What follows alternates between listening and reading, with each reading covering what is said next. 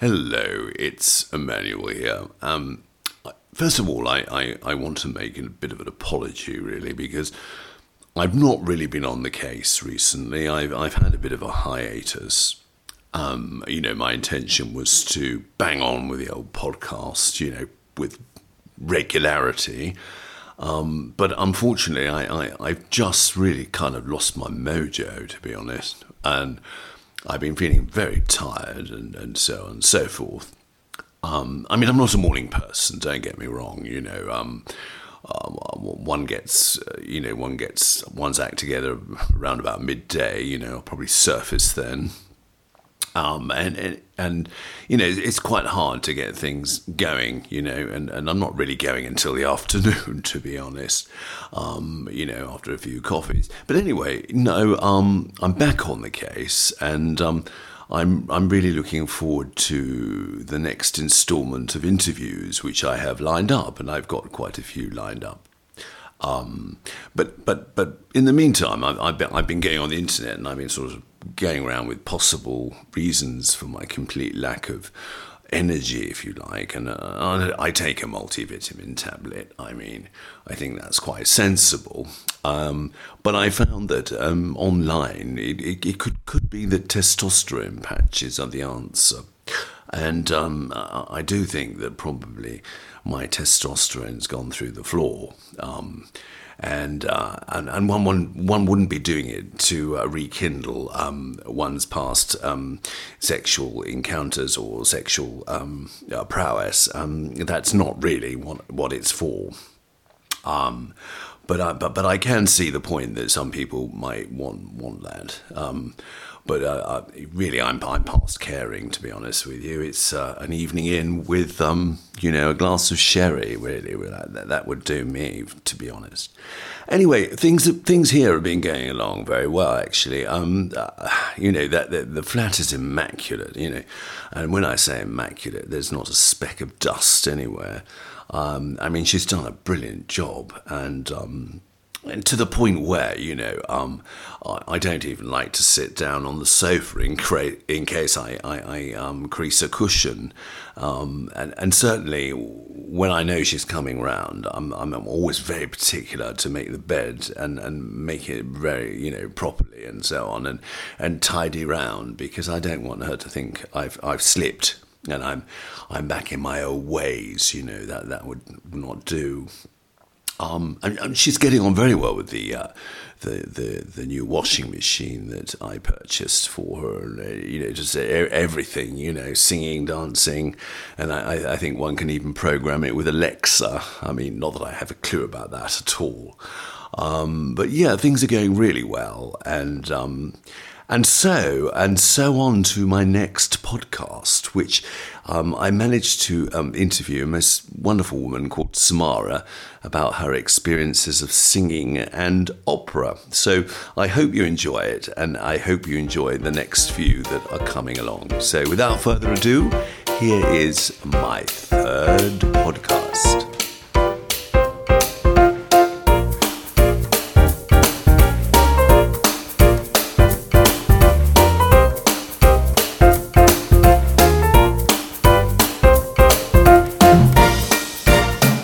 Hello, this is Emmanuel here, and I'm sitting in the foyer of the Birmingham Repertory Theatre.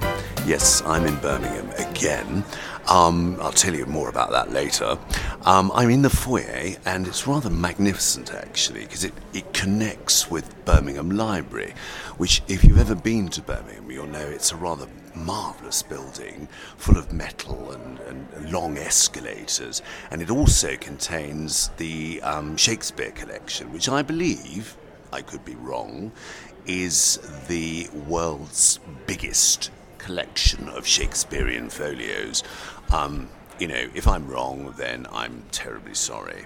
Anyway, I'm sat here with Cimara. Now, have I said that right, Cimara? Yes, you have. Oh, thank you. Now, Cimara is a fantastic woman who's done an awful lot of work in Birmingham to do with singing. Now, I can't sing. I don't even profess to be able to. I can't make a note. I just make a lot of noise. But Cimara's got a most beautiful voice, and she's been involved in singing for the most part of your life. Is that correct? Yes, it is. Since childhood, really. And so what was the spark that got you into singing? Because, I think back to my childhood, and I basically was terrified of getting up and singing anything, and I'd sit at the back, sloping at the back, But what was it that made you discover you had a voice? Right. I owe it all to my mum.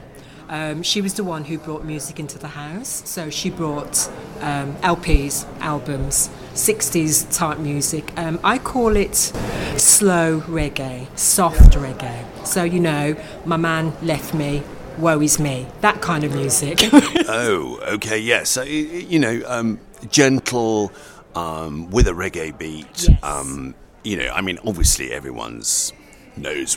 I presume everybody knows what reggae music is.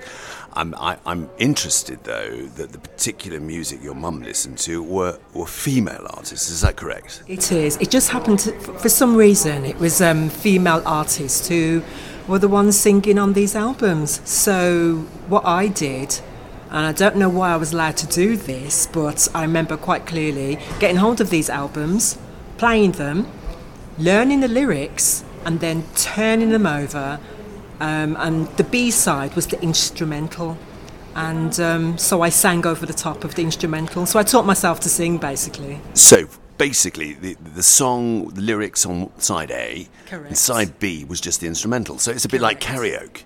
And it's not like karaoke, but you know what I mean. And you learned the lyrics, and then you had the music backing Correct. track. Yes. That's fascinating. So, was that noted at school? Did people at school know you could sing, or were you involved in school choirs, or did you sing at school?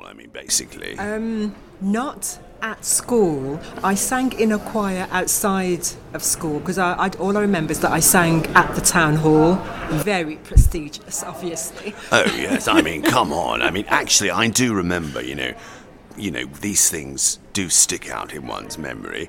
I played the recorder, and when I say I played the recorder, I didn't really play it. I couldn't read music. I just sort of went along with what other people were playing.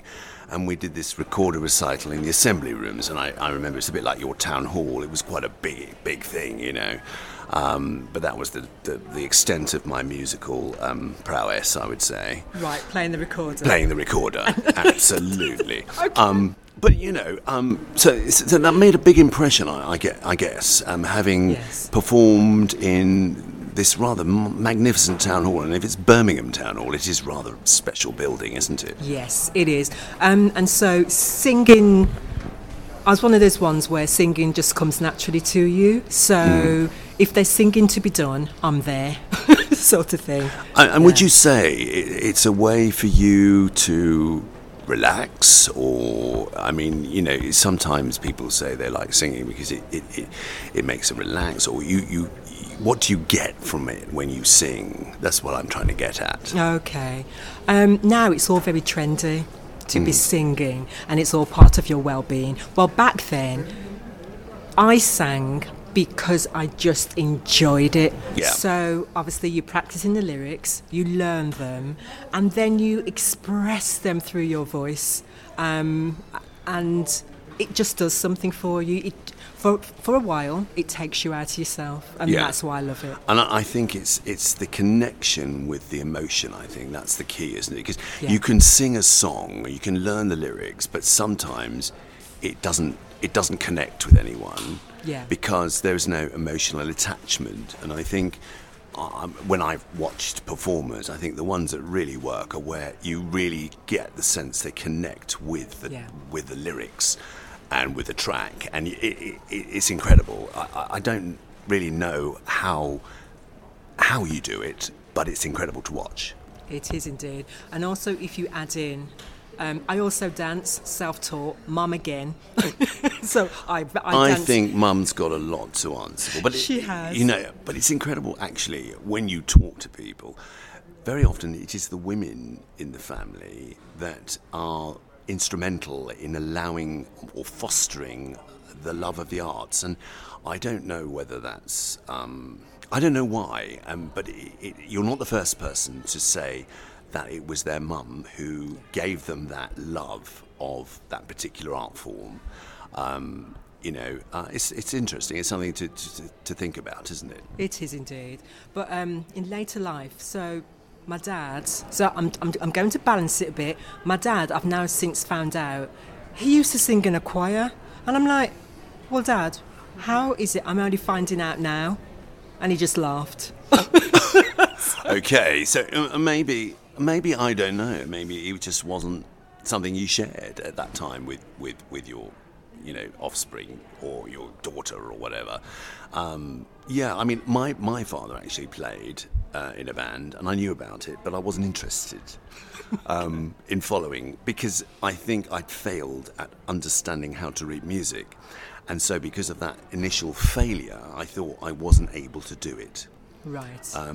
It wasn't anything to do with him. It was to do with me and not being able to read music. Okay. So I kind of feel, I don't know, maybe dads then didn't feel it was their job to approach their siblings and let them know. I don't know. Yeah, most probably. He was the breadwinner, so to speak, so he probably didn't see it as his duty. Yeah. It's a different era, isn't it? I mean, dads today are much more hands-on. A lot of them, aren't they? You'd like to think. Well, you'd like to think. No, yes, you would like. I mean, I don't know. I'm talking off the top of my head, but one hears that young fathers are a little bit more hands-on with their children. Right.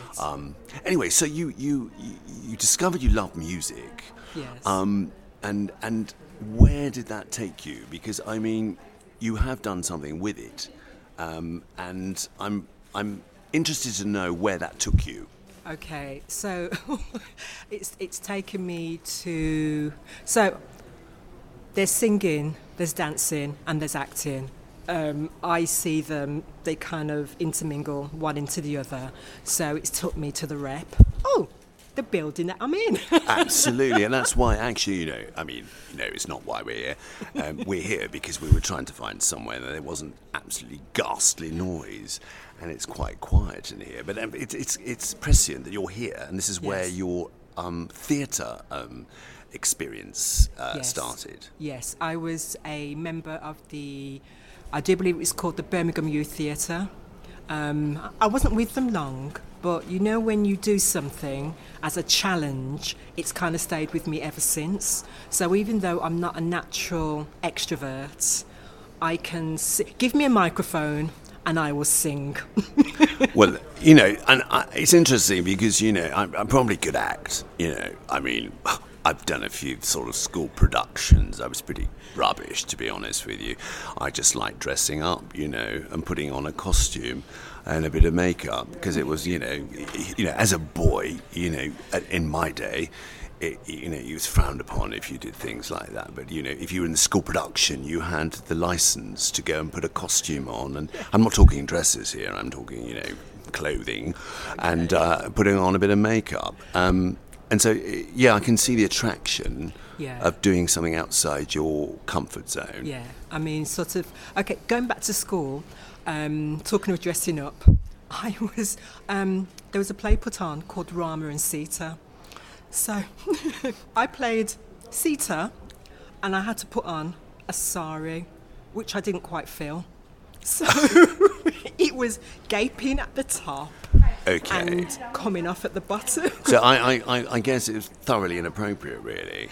But that was the whole point. It was a comedy. Oh, I see. It was a comedy on the story of Rama and Sita. Because my stage husband, he was, I believe, Chinese, so he was a good few inches shorter than me. Okay, so we had a visual gag. Yes, and the costume as well not fitting. Exactly. So was it some sort of comedy or a farce or something? Yes, it was. It was hilarious. And then going from there, so I obviously love dressing up. So, and also at school, I was in a production, and I do believe we were in curtains. Yes. It was. I think that's part of the course, really. It's school production, get the old curtains out, run them under the, sewing machine, and there you go. Curtains. But it's obviously stayed with me because I've since joined. I've been with the Birmingham Opera Company for a long time. Now opera. And Yes. you've just mentioned Birmingham Opera. Now, I don't know, but my feelings about opera, and probably yours were, before you joined, it's highbrow, it's Covent Garden, it's English National Opera, it's vastly expensive seats that really only cater for people with pots of money, which I'm not one of them. And also, I don't have a bloody clue what they're going on about. They're singing in, either German, Italian or French. And I'm sorry, but my language skills are shite. I really didn't bother with language at school. I was too intent on flicking rubbers at the teacher and getting expelled from the classroom. So, I don't get it. And I don't get that they're spending 3 hours on a stage singing about their love or their hate, and someone dies, and that's it, So I don't get opera. I was just like you. Yeah. I.e., it wouldn't have appealed to someone like me. But I was, to be fair, I was dared. I was told, come along to rehearsal. If you like it, not a problem. So I went. I was made to feel so welcome that it's possibly coming up to 15 years later. Oh my God, 15 years. Yeah, I'm still there. And you're still a member of the group? I'm still a member of the Birmingham Opera Company, yes, I am. Right, I should tell listeners that Birmingham Opera, it's an opera company, but they're not based in a particular theatre. No, we haven't got one. No, and I think their remit is very much to include the audience in whatever production they're doing. Yes. I want to say audience. The audience, include the audience. So there's not a barrier between the performance and the audience. Correct. Talk me through what they do, because, why is this different from going to see La Traviata at Covent Garden? Or how is it different? For the audience, it is a lot cheaper. Yes. Considerably cheaper. Another major difference is that you're not seated. On the whole, you're not seated. So the audience gets to wander around, but then saying that, so do members of the opera company. Right. As we're singing, an audience member, you can touch one of us. That's how close we are. Okay, but you don't want, audience members touching you. Actually. Do they? Oh my God, we how have, awful. in one production, part of it was to pick on an audience member and to dance with them and sing into their ears. Oh my God! I'm so pleased I wasn't there and you didn't pick me. But I can see that's very interactive. Yes. I can see it's breaking down the barrier. In theatre, you talk about the fourth wall, which is basically this invisible wall between the stage and the audience. Yeah. And of course, with your productions at Birmingham Opera, I take it that there is no fourth wall, that you're all in that bubble. Yes, you're all that's in correct. in the show. That's correct. And I think that's quite appealing. Yeah. And in 15 years, we've only twice used a stereotypical stage. So my first opera was the Traviata, and that's only because we had a set which was huge, and it was only the NIA that could accommodate the stage. So that was that could accommodate the set. And the second time was because of COVID. We had to use a stage. So because at that time, coming out of that, you had to keep a distance, and you Correct. couldn't have that. I didn't realise that. Of course, that would be quite a big, it curtail what you could do. Yes.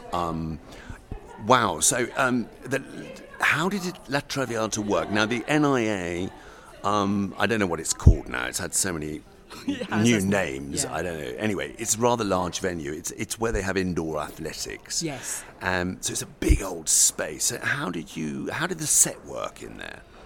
Well, there was a main. It wasn't present. No, it did. It did work. There was a sort of a heart. That's all I can say. A heart made of flowers. I don't think they were real. No. But it was huge. And then we kind of worked, i.e. the volunteers worked around it. And then you have what I call the profs. Now, the profs are those the singers, the opera singers, who get paid to do what they do because they do it for a living. And then they're surrounded by more than 100 of volunteers who then support them. So those volunteers are made up of singers, yes? People who mainly sing, dancers. They can sing, yeah, or they're actors, or they're dancers. Depending on the production, we can do all three. Yeah. It just depends. So, in your experience, you were mainly singing or acting and singing? Mainly, and dancing? Well, mainly singing. However, they wanted to get us moving more. So we weren't acting, we were moving.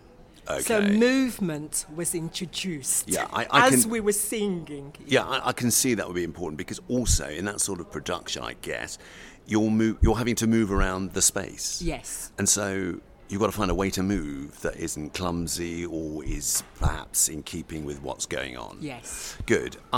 So talk me through the rehearsal process. So, you go along and, I'm Joe Bloggs. No, I'm not. I'm actually Emmanuel. But, Emmanuel goes along and I'm here to join Birmingham Opera. So what's the first thing? What happens at the beginning? Well, you've got to identify what you'd like to do. So do you want to sing, do you want to act, or do you want to dance? Well, I don't want to dance because I've got, not 2 left feet, I've got 10. Right. So I don't want to do that. I don't really want to sing too much unless I'm right at the back and you can't hear me. I'd probably do a bit of acting, Okay. I can be a tree or something. No, there'd be more of... More would be expected of you than that. So I'm not going to be a tree. I'm going to be something else. I could be, I don't know, whatever. Yeah, whatever you bring Yeah. to the rehearsals, they will find a way to use it. So I can't talk about the acting side of things because we rehearse on different days at the beginning. So I can only talk about the singing. Usually, how it used to be, we'd come together once a week, usually in the evening because a lot of us work.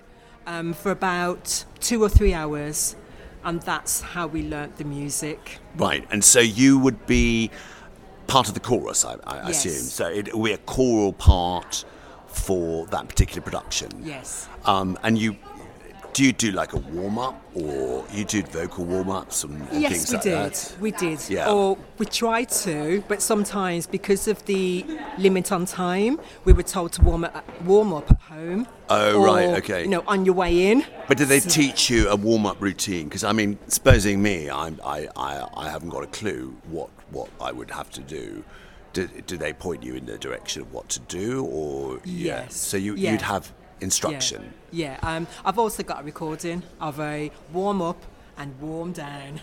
Oh yeah, YouTube's fantastic, isn't it? Yeah. You can find anything on there. How to boil an egg, even, or bake. But I did watch one on how to make a baked potato. Really? Yes, that was really interesting. Was it? Not, but yeah. And so basically, it's come along, join in, find your niche. And you say everyone's very welcoming. There's one of the things that puts me off amateur dramatics, and this is is the fact that you get people who have got ideas above themselves. You've got prima donnas. There's none of that, is there? Of course there is. Oh my God! No. Of course there is. But for those of us who have been there some time, you're able to spot the ones who are doing that. Yeah. And without speaking about it, there's a way of curtailing their activities. I see. Without them realising. Without them getting upset. Yes. So you do it in a very, kind way. Yes, we do. Because that is a problem, isn't it? You get people that think they're better than they actually are, or they've got ideas which are not really necessarily appropriate. Yeah. I can talk about the chorus. Usually that manifests itself with the costumes. Oh, yes. So, of course, everybody wants to look absolutely fantastic. I don't care. No. I will put on what's given to me, and let me tell you, I have worn some horrendous costumes. Not black bin bag liners or something like that. Not quite as bad but as I don't know if you remember, there was an exercise lady, and she used to dress in green. It was like a unitard. Yes. Right, I wore one of those. So Lovely. think white with big flowers all over it, and that was what I wore. You're really selling me that outfit. And Yeah, I had yeah. to wear that for a rave scene. I was going to say, it's sort of thing I might see at a rave. Well, I wouldn't see it at a rave. I don't go to raves anymore. But, that's something I might see at a rave. Yeah. It okay, was pretty absolutely horrendous. But, it was either that or a pink, as I call foo-foo dress. And I wasn't wearing the pink. No, it was awful. It was basically awful. That's the Christmas fairy, isn't Basically, it? Yeah. and I refused to put it on. no. So it was either that or this. It's funny you should talk about costume, because that's one of the things that I think the insecurities of the actor come out. Yeah. And if they're not comfortable, or there's something about that, then that really manifests itself in that sort of, I don't like that, I don't want to wear that, and so on. It's interesting, isn't it? They've got no choice. They really have no choice. I mean, there was one time I remember the artistic director at the time, Graham Vick, he decided that he didn't like the colour of a particular costume, because we all wore the same thing. He didn't like the colour, so they had to change the colour. And what did they use? They used normal paint that you paint on the wall. So there were big vats of this paint. They stunk the material in there and then put it on the line to dry. Okay. And we had to wear those costumes. So they weren't really washable? No. No. Every evening when we took them off, there was paint on us. Oh, lovely. I think that's rather... Yeah, I'm not sure I'd want that, to be honest, because I don't really want, paint stripper or paint remover every night to take this paint off. We were all the same, Yeah. so, we all moaned together and we just got on with it. Yeah. The director was happy. Was that a cost-saving exercise, do you think? Most probably. So I just got visions of people with all this paint on them, interesting. So, and this experience, I mean, what have you learned from that in terms of opera? What's your understanding now of opera? Because obviously that must have changed your view. I have been to opera productions since, and I have to read, is it called the surtitles? Yes, Surtitles. underneath the translations. Well, I mean, of course you do, because you wouldn't get a clue of what's going on, would you? Because we've been spoilt with the Birmingham Opera Company, because we sing in English. Everything's been translated. Good. So obviously when you go and see I wouldn't say proper, because just because you're amateur doesn't mean to say you're anything less. No, but it's not amateur, because you've just said they're professional singers. Correct. So it's not an amateur production. Yeah. It's a production that uses people who are not necessarily paid to do it 24/7. But I would imagine that values are still the same. Yes, they are. They are very high. So what have I taken away from it? Now I realise just how powerful wearing a costume can be, and how people's perceptions of you can change just by looking at what you're wearing. I love it. So I play with people's perceptions on the street now. So I can wear anything from a mini skirt one day, knowing exactly what people are thinking, to baggy trousers and a baggy top the next day, and think nothing of it. So you think that you've been able to challenge the way you see yourself and the way people see you as a result of being in that? Yeah, and I'm quite comfortable doing it. Yeah, and also, I mean, what about the singing and the music? Is that more accessible to you now? Do you have more of an appreciation of opera? I have, especially the amount of work that goes on behind the scenes. I can't even begin to imagine having to learn learning a different language and then singing it and being convincing in the role that you're playing. Oh my gosh, it's bad enough in English. Yeah, and if you're singing in Latin, Italian, or whatever, the pronunciation has to be correct, and also the emotional attachment has got to come through. That's fascinating. So, well, thank you so much for your time. I mean, I would thoroughly recommend, if anyone's in the Midlands and Birmingham Opera are doing a production at the time, it will be worth getting along and seeing it, because you'll not only see Birmingham Opera, but you'll also see Cimara wearing a very interesting costume. It's been wonderful. Thank you so much. Thank you. And it's been a pleasure. And I'm really loving my time here. It's absolutely wonderful. So see you all again soon.